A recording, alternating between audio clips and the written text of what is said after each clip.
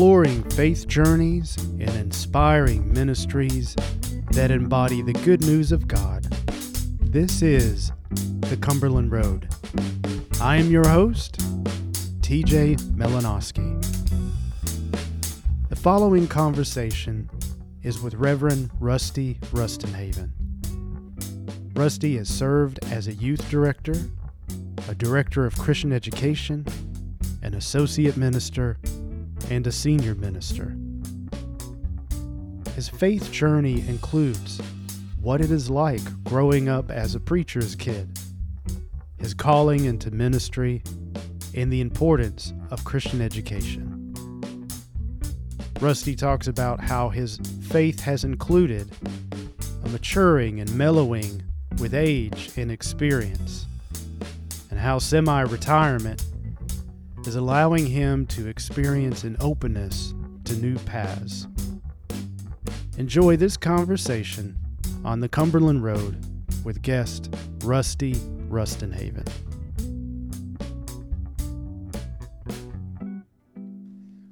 Rusty Rustenhaven, thank you for joining me on the Cumberland Road podcast. If it's all right, I thought we could start with just a brief introduction, talk about who you are, where you're serving, your ministry, and then we can get into some deeper questions. Really, William Rustenhaven III, but I've always been Rusty from the very beginning. My parents tell the story that when I was at the Oak Grove Cumberland Presbyterian Church, where my father was pastor near Austin, they had the baby. I was the first in my family, and the church people came to the hospital and they go, "There's another little Rusty." And really, except on the first day of school and to Uncle Sam, I've been Rusty to everybody. So that's kind of where that begins. I did come from a minister's family. My father, Cumberland Presbyterian, the entire time he was a Christian. He became a Christian under Brother James Gilbert. And when he was 17 years old, he did not get converted or go to church really until he was 17. Went into the military and really enjoyed that, but figured out that the world needed Christ. And so he started the road to the ministry. And because of that, I followed him, obviously, wherever he went when I was younger. We went from Oak Grove to Iowa, the Shiner Church in Iowa. Then we went down to the Walnut Grove Church in Tennessee. Well, my dad finished his seminary, and then we went to Fort Worth. And we came to Marshall, Texas, where I went to high school, and all my brothers did. And then I went to Bethel College, then college, now university. And then I went to Memphis Theological Seminary. In between there, one summer, I worked at the Savannah Church as a youth director. When I was in seminary, I was at the Grimes Memorial United Methodist Church because the Cumberlands weren't hiring Christian education people. And when I was in college, Dr. Ramsey had made a big impact on me. And so because of that, I really liked Christian education, the thought of it.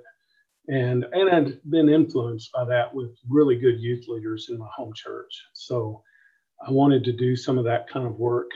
And the Methodist churches were hiring that. There must have been 20 job openings. And Dr. Buck put me in touch with this church. I went to work for it and got to know, the best part about that, I got to know some of how to deal with a little bit bigger church, a church that was, would run 200 in Sunday school kind of thing. And so that was an important time in my life, and one that I really, really enjoyed, working with college age youth, Christian education, Sunday school, children, Bible school, everything. Did that for 3 years. Then I got the call to the Clarksville Church in Clarksville, Tennessee, and was the associate pastor there for 15 years. Not a lot of people get to do that. Not a lot of people want to do that, but I loved it. I love being associate pastor. It did allow me to do presbyterial things a little more. And I really enjoyed, as you know, working with the Presbyterial youth and the retreats and the camps and mission trips and ski trips, all the things we did. I enjoyed all of that. Then I got to call to the Marshall Church, and all along the way, I had some great ministers, including the pastor that was there in Marshall. It was Cordell Smith. Before him in Tennessee at the Clarksville Church, I had John Stiles and E.G. Sims, who were my mentors and my senior pastors, and Hillman Moore when I was at Savannah, and Bev Farnsworth when I was in Memphis. When we start to count our blessings, I was under some good leaders and got a training there. But for 2 years here in Marshall, I was the associate pastor here for children and youth, and they wanted to really bump up their children and youth programs. And it's fine with me. But Cordell started getting sick, and I started doing both jobs for a while he was trying to get better. He wasn't able to, and he had to retire. And so I became the senior pastor. It seemed that what the church wanted and what seemed like the next thing for me. But I'll be honest, if Cordell had stayed healthy, I think I could have been associate pastor for 10 more years.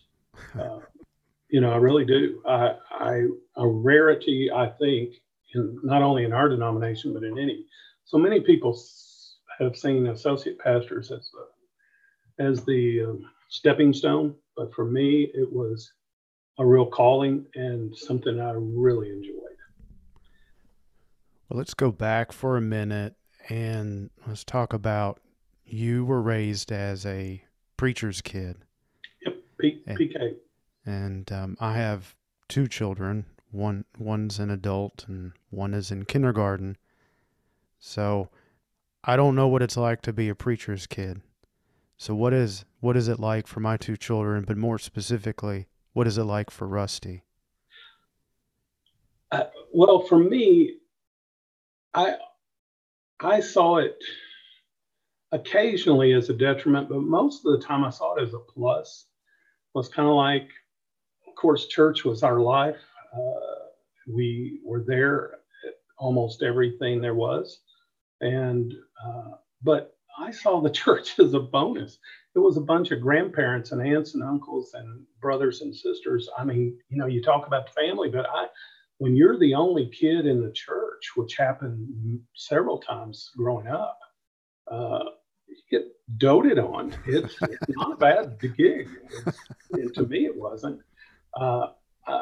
The other is, and I've said this about kids in church, no matter whether they're the pastor's kids or not, if you come all the time, those people in the church start treating you like family. And when you graduate, they want to give you a gift. And when you come home, they want to welcome you.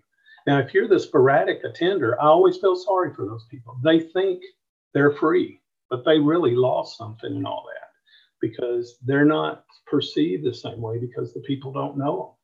But when they know you, and that's the pastor's kid, you're going to get to be known, good or bad. You're going to get to be known. And it was a good thing for me. I will say this. I noticed my father coming home from session meetings, sometimes out of sorts because he'd been through a tough one, or they were dealing with the budget or whatever, I don't know. And I saw that. I saw also the fact that he wasn't getting wealthy working this job, but I knew he was dedicated, and that was a good thing. My brothers and I always have seen the church as a good thing. Home was a good thing. Marshall became kind of home for us, and my parents bought the manse and retired here. So it was kind of an odd thing to have a home base when you moved around so much. But even if you don't move, which I didn't move my children but once, we moved from Clarksville to Marshall, and that's rare too. I've got 38 years of ministry, and I've been in 2 churches. So that doesn't happen much, and I know that. But part of it was I was willing to be content. As far as my kids go, I think there were some pressures to attend things that perhaps they wouldn't have done on their own willingly. But I think they also felt the love of the church and the love of the people there. And there was, because I was working with children and youth, there was always going to be some program for them. There was going to be something to entertain and as well as teach. And I think they got that chance to worship, sing in a choir, participate in all that we did and the mission trips. And I made sure that there were mission trips and ski trips and camp opportunities. And they seemed to like them all.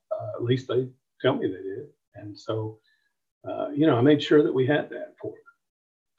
But as far as to tell your kids, be yourself, treat them well. I think that's love them and let them know that they're the first place of ministry, and then the rest of the church is the second place of ministry, but a very close 1A, 1B.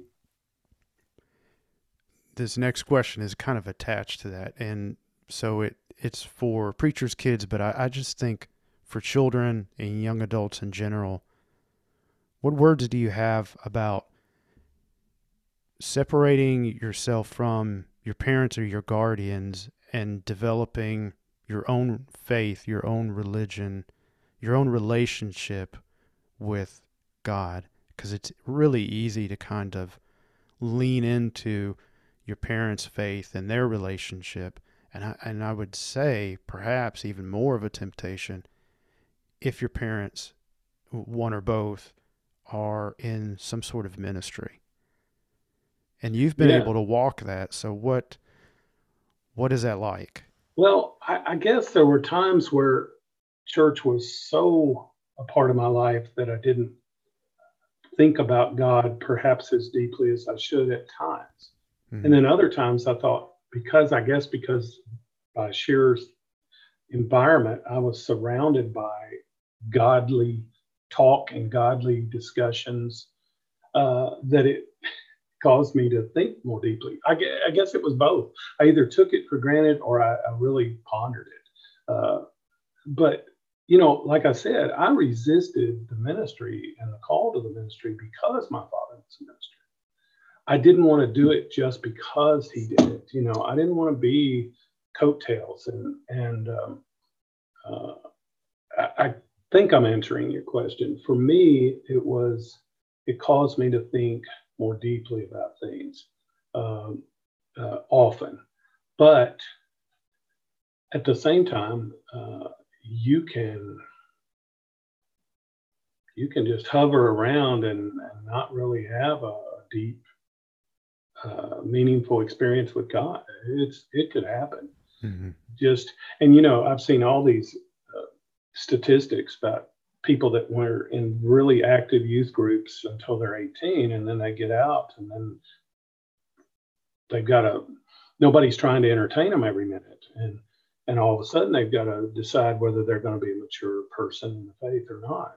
It's not a simple thing, and I think young adults today struggle with that, especially those that have had real contact with the church. I think it is important to talk to any child, including your own, about matters of faith, but it's an awkward talk sometimes until you get in the habit of doing that talk.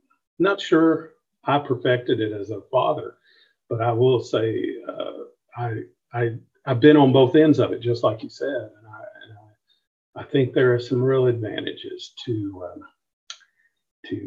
developing your own faith, but you got to get there. I mean, you got to get to the point where you can't inherit that. It's got to be your own. Yeah. Well said. That's what I was trying to articulate, being able to, inherit but develop your own individual relationship with Christ. But the reason why we want to have conversions before the age of 18 is because most people make that decision before 18. And so to me, that's where we spend a lot of our appropriate effort. It doesn't mean that people after 18 are written off, but it just means it's a lot easier. So by surrounding them and engulfing them with that, with the life of church. I never forget Mr. Davis, Harold Davis, used to say at Christian education board meetings, he used to say that the purpose of Christian education is to help, and he said this sounds bad, but he said it's to help people have a positive experience with the church. And because he said the number of times you remember what Miss Sally taught you in second grade with the Bible story is rare. Now, you know the Bible story, but you don't know who taught it to you. And because of that, but if Miss Sally was terrible to you and you never wanted to go to church again, you remembered that. And so, those are I've kind of come around to that a little bit. I always thought that was not, I thought that was giving up some real opportunities, but I guess there's more wisdom to it than I thought at the time. So there's definitely an influence of how you're received and welcomed into, a family of faith, and to have a space. And I was loved into it everywhere I went. I mean, and because of that, I think I was more dedicated to it. More dedicated to the church, more dedicated to the Cumberland Church, but more importantly, more dedicated to Christ and His church. That was very important to me growing up. But I was surrounded by love of the church. You mentioned earlier, Rusty, for youth or young adult, about having a meaningful experience. Rusty, what's a meaningful experience of God for you? I've had several through the years, and in fact, that was a question that through the years I've been asked, and I really believe my whole life I've either knowingly or unknowingly, and I know that sounds wrong, but I think there's some unknowing experiences with God that happened only in later life. Do you reflect back on it and go, that was a God thing? Mm-hmm. But as I see it, I guess one of the things that for me growing up in the church, and perhaps some of the other answers to your question, I was the good kid to everybody else. But Rusty internally knew that Rusty was sinful. I guess I'd been to church enough to know I was sinful, and I was not always pure in thought, and not always everything perfect. And I tried to be the good kid. I was the oldest child, the kind of that person, but and went along with my parents to church and everything, but I knew I was sinful. So I went to pastor's class, what we called it then, confirmation class to other people. And my father, he didn't play with pastor's class. I mean, you had to be able to spell all the books of the Bible, and you had to know them, and you had to know what part of them, whether they were the law or the history. We had to know that stuff. Now, or at least I did.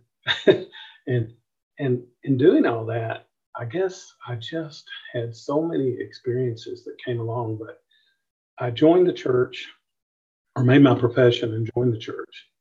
And yet I felt like something was missing. I didn't feel like I'd made it there. And I guess perhaps it's a Holy Spirit thing, a conviction kind of thing, but I felt guilty for probably 5 or 6 years. Now, I wasn't into the progressive revelation theory of conversion yet. I was more into the radical conversion theory, and so I wasn't sure I'd had that, and I was feeling guilty because I had told the world I was. And so I really dealt with some guilt, and finally, I do remember this. I was 14. I was in my bed at night. I couldn't tell you the day, but I could tell you I was in my bed. I was 14 years old, and I had agonized, I'd prayed, and nobody knew I was struggling with this. I mean, I was doing this on my own, so I'd matured that much. But I was praying, and I finally got a sense of peace. And I got a sense that I was God's child. It's not that I didn't feel that way before, and perhaps that was the way I understood it at 8, and I understood it again in a different way at 14. But that was a real experience with God that was a wonderful one, because from then on, I felt like, I hadn't perfected anything, but I felt like I was right with God. And that was important to me. I guess I had had enough in the big picture of things in church that I knew something wasn't right, or it didn't feel right. And that's why I go back to what I said in the beginning. So many people relate experiences with God with feelings. And I'm right in there. It's more obvious when you have an experience with God that is emotional, or you tear up or you cry or whatever, and you hug people, and or a song touches you, or a prayer or sermon just really gets you. But everything isn't emotional in the faith, and yet seems to be the criteria for most people. It's whether it was an emotional experience or not. And I think we encourage that sometimes in church, camp, retreats and stuff. But at the same time, all those things, the vacation Bible schools, the church camps, the things that I experienced at CPYC, those things were very important for me in there. But I guess the other experience, and I'll relate this to my calling. When I went off to college, I didn't know what I wanted to do, but I knew I didn't want to be a minister. That was the one thing. I didn't want to be poor, so I wanted to get some money, and I wanted to be a business person or something. I didn't know what I wanted to do, but I knew what I didn't want to do. And at the time, Bethel allowed you to declare undecided. So I didn't have to have a major for 2 years, but at the end of my sophomore year, I was going to have to declare. As January came around that year, and I was moving toward the end of that year, I was starting to feel some pressure as to what I was going to choose for my major, and also what I was going to do with my life. All that was going on. But everybody seemed to know what they wanted to do except me. I'm sure that was not true, because there were a lot of people changing majors, but that at the time, it just seemed like they talked that way, and I didn't talk very confidently because I didn't know. But we went on. I was in the Balladeers, which was the choir at the time in Bethel, and we went on a spring tour and went around to the different churches. And we had a roommate. David Dean was my roommate. Interestingly, he couldn't get away from me because my father was his pastor in Iowa.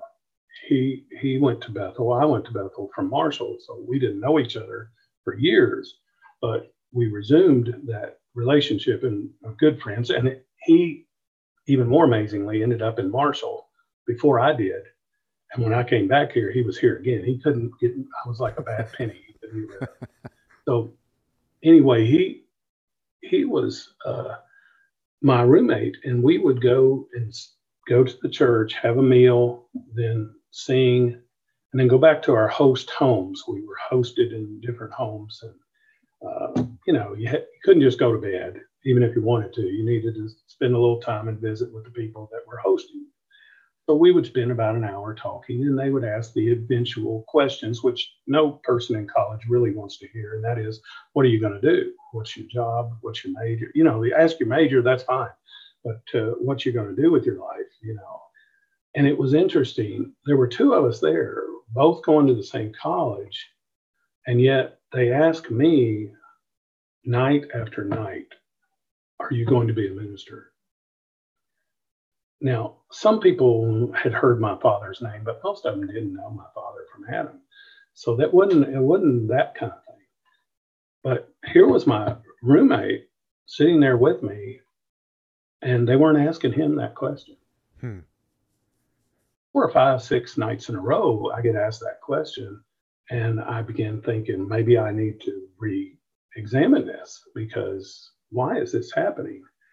And so I went home, and I can't remember the exact timetable with it, but there was a weekend revival at my home church. I guess we were traveling over spring break, and there were a few days at the end, and I decided to go home. Even though it was 500 miles away, I went home. It was exactly 500 miles away from my driveway to Bethel. And so I went home and had that time. And during that revival, there was an invitation every night. And it just, I don't know what happened, but God, I felt, called me. And I went forward. And my father said he had been praying for that, but also didn't want to say anything about it for years. That other people in the church had been praying for that, but I only discovered that later.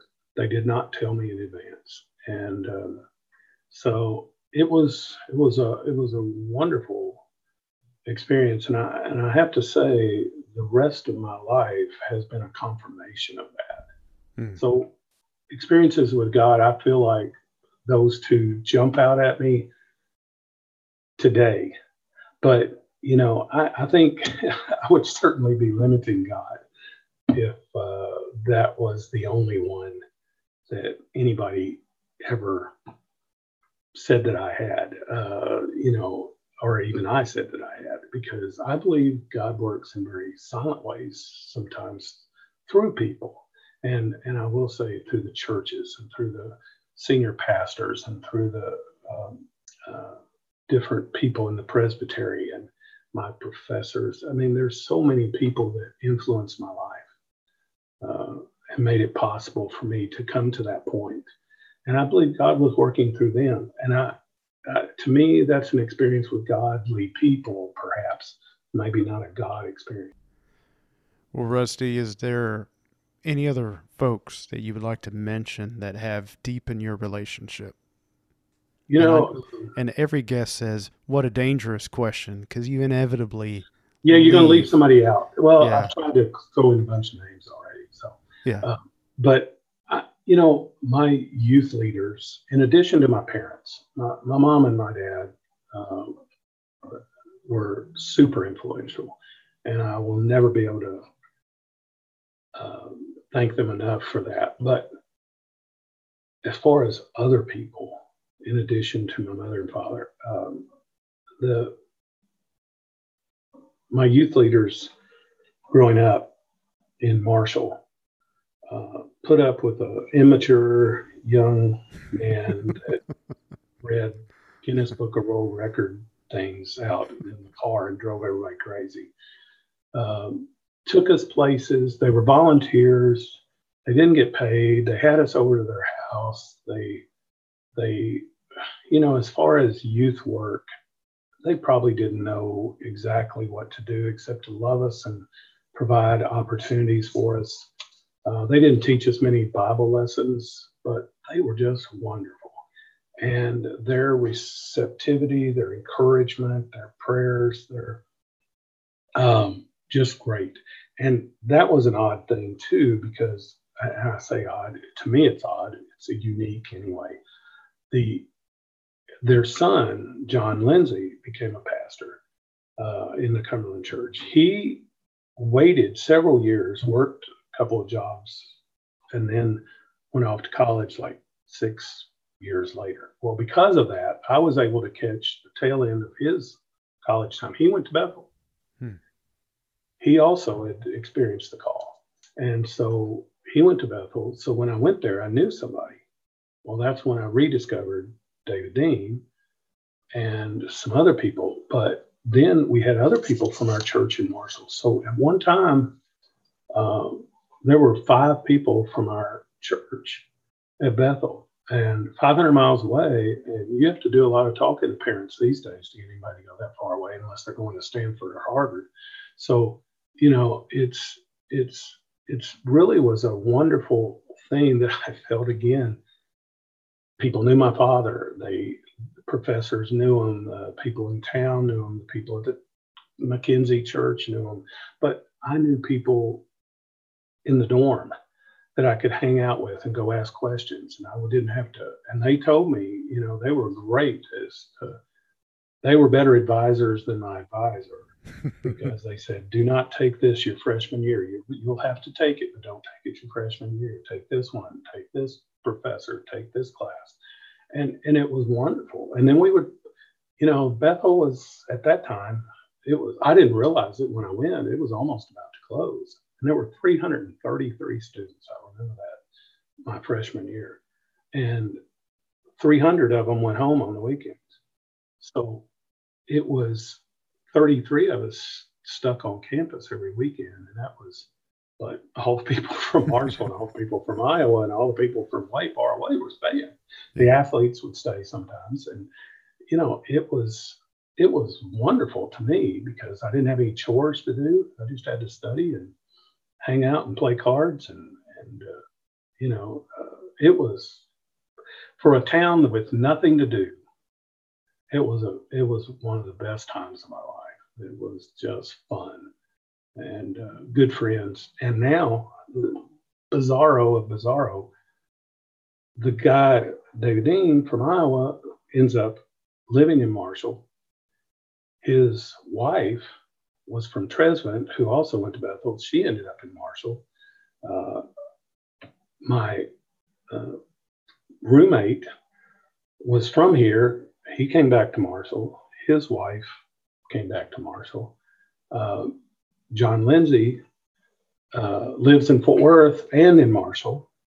I think I have 6 or 7 people that I went to college with in Marshall, Texas. And so,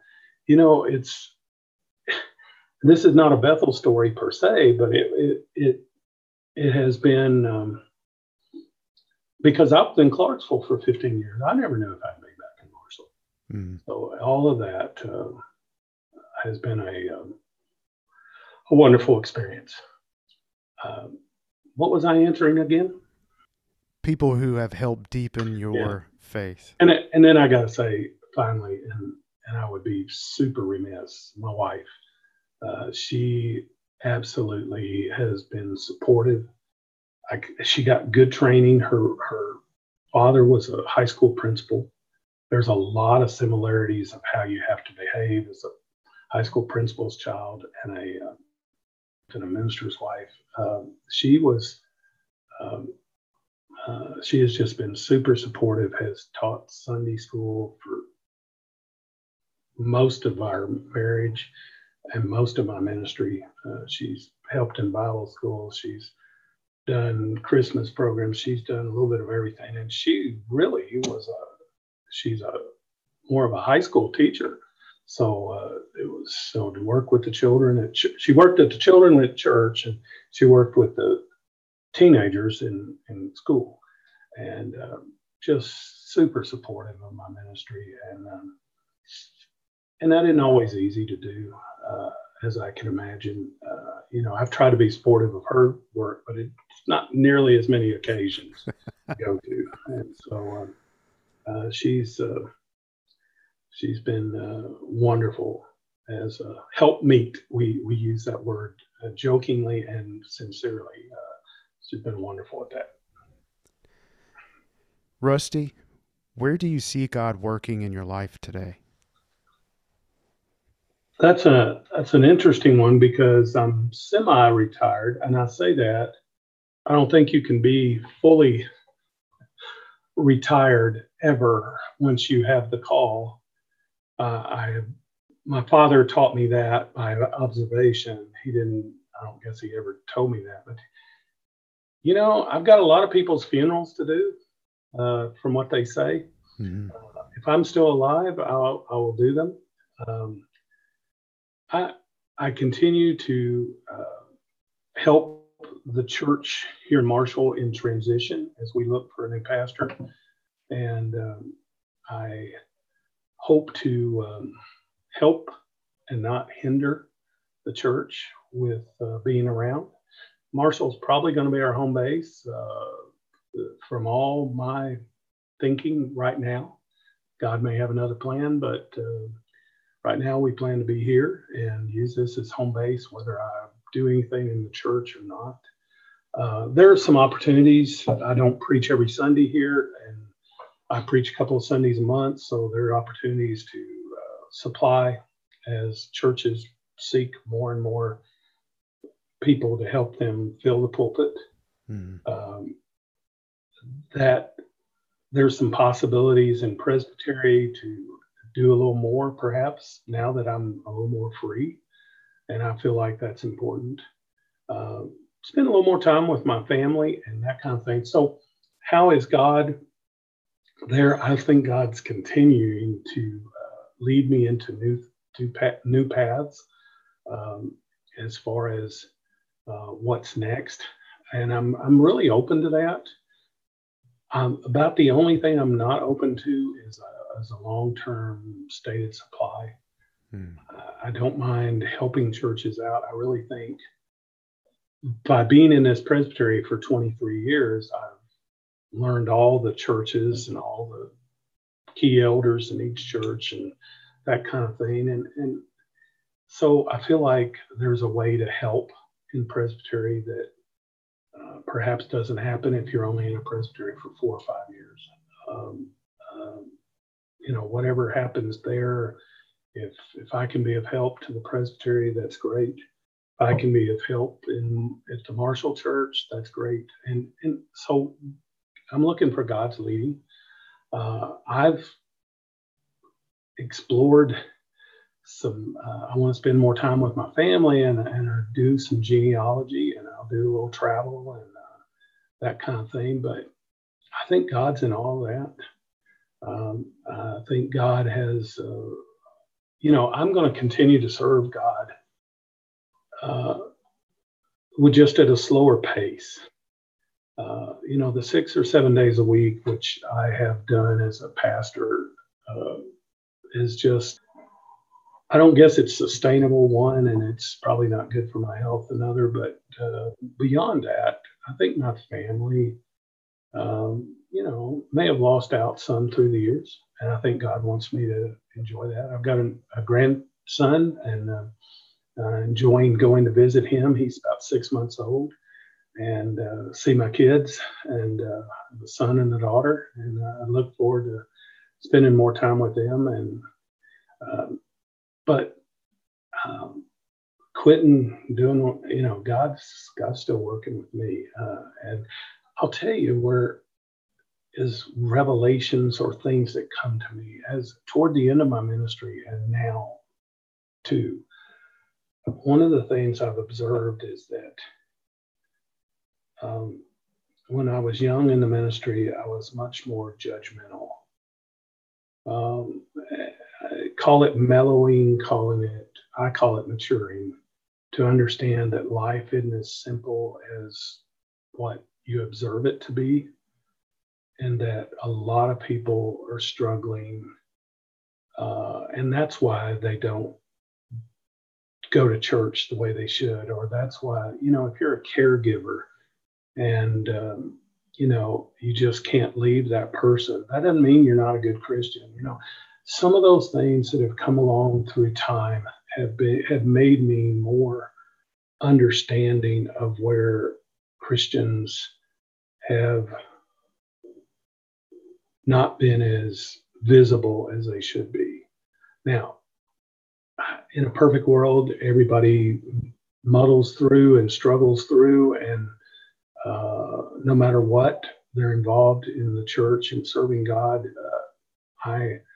But because I know my imperfections and I know the ways that I've failed God and others, I know that other people are dealing with that. So I kind of came up with a thing, and I'm trying to come up with a really catchy phrase for it, but I haven't gotten there yet.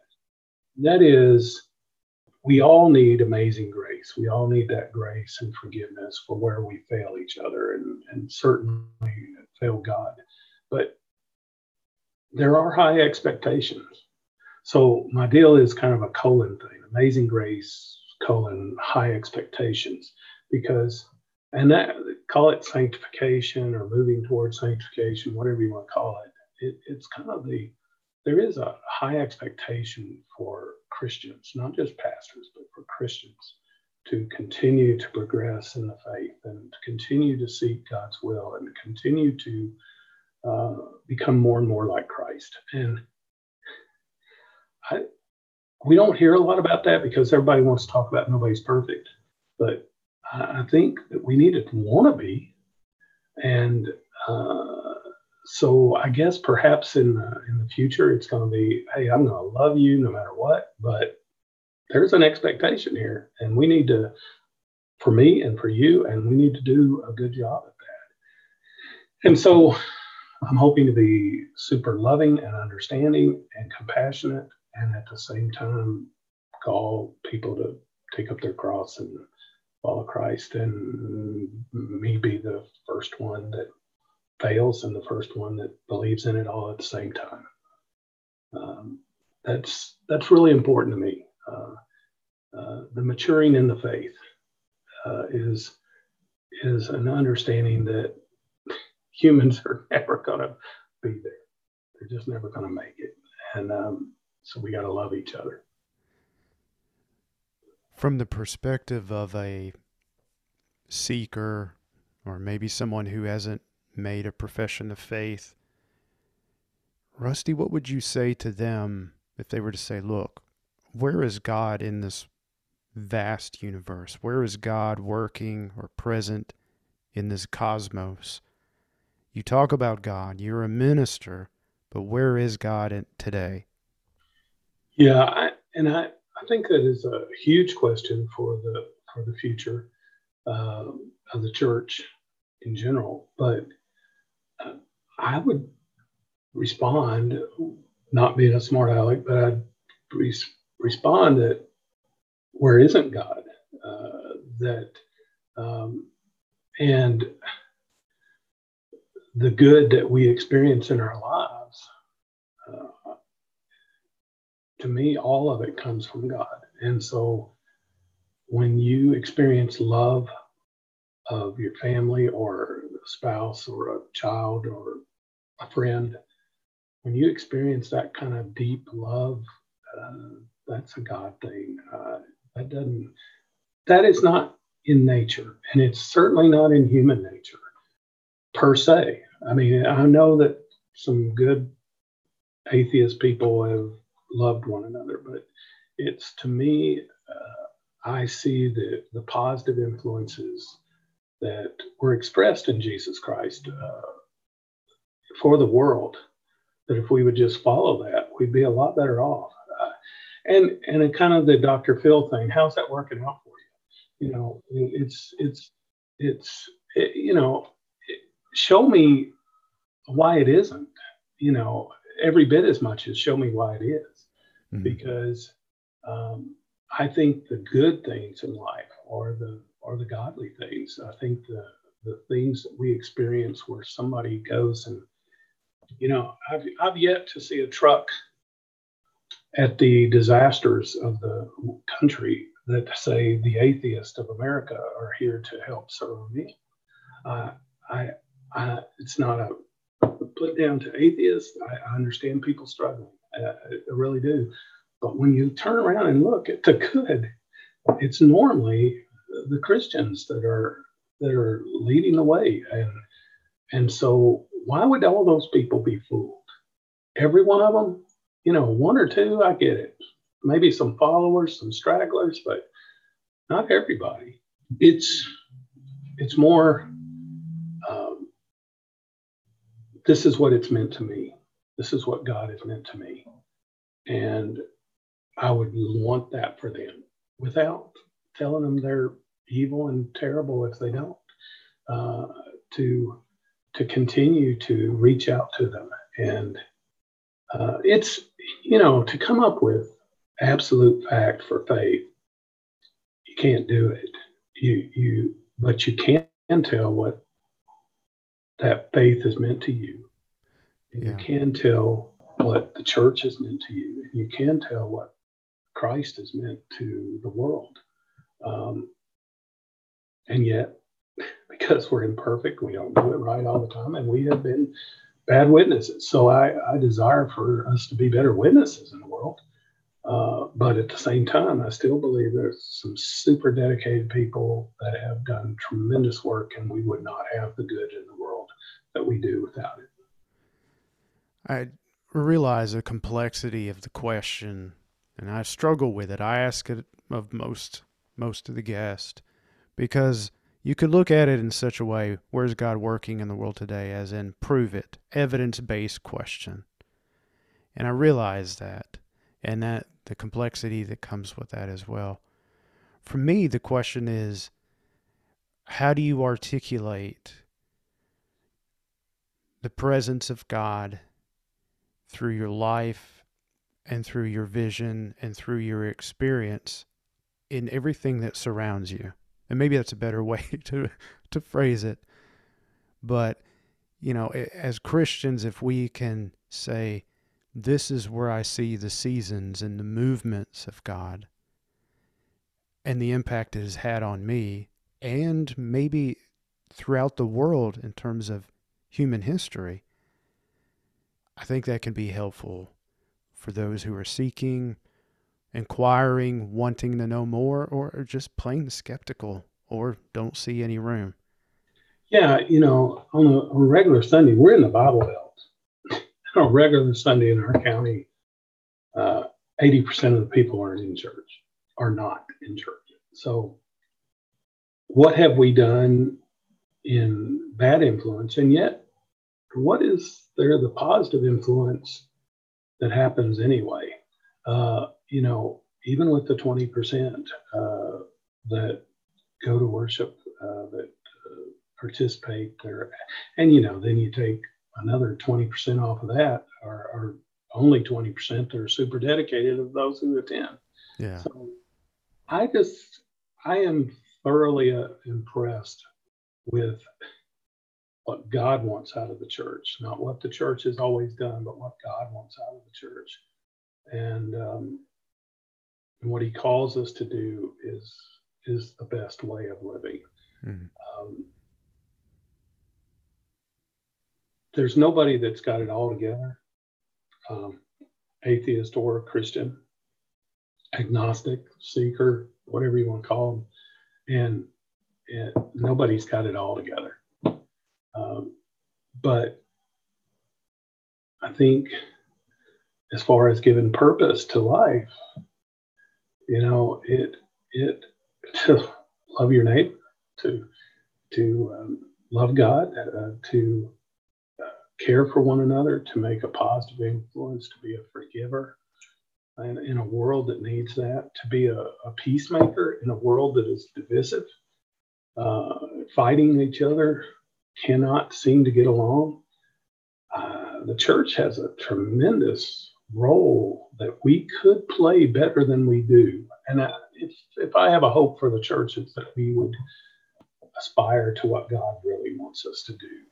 Yeah. Well, let's talk about that. Let's talk about your ideas and your hope for the church as an organization, the church as an institution, the church meaning a conglomerate of similar thinking individuals. What hopes do you have for it moving forward into this 21st century? Yeah, I want the church, universal, to be more loving and caring and representative of the ways of Christ. I really do hope for that. And in our country, I'm sure it's true most everywhere, but the one that I know the most, I wish we would be less political and less divisive. And that spills over into the church, and it breaks my heart. I dream that we could show unity, perhaps not in that we all worship in the same building, but that we all can love one another and encourage one another in the work of Christ in the world. I really do hope for that. As far as the Cumberland Presbyterian Church, I have dreams for it too, but only as part of God's kingdom, not the kingdom. I want us to grow and expand. I want us to experience the church that has led me to Christian life and that has meant so much to me. I don't know that we have corner on the market of Christianity, but I do believe we have something wonderful to offer.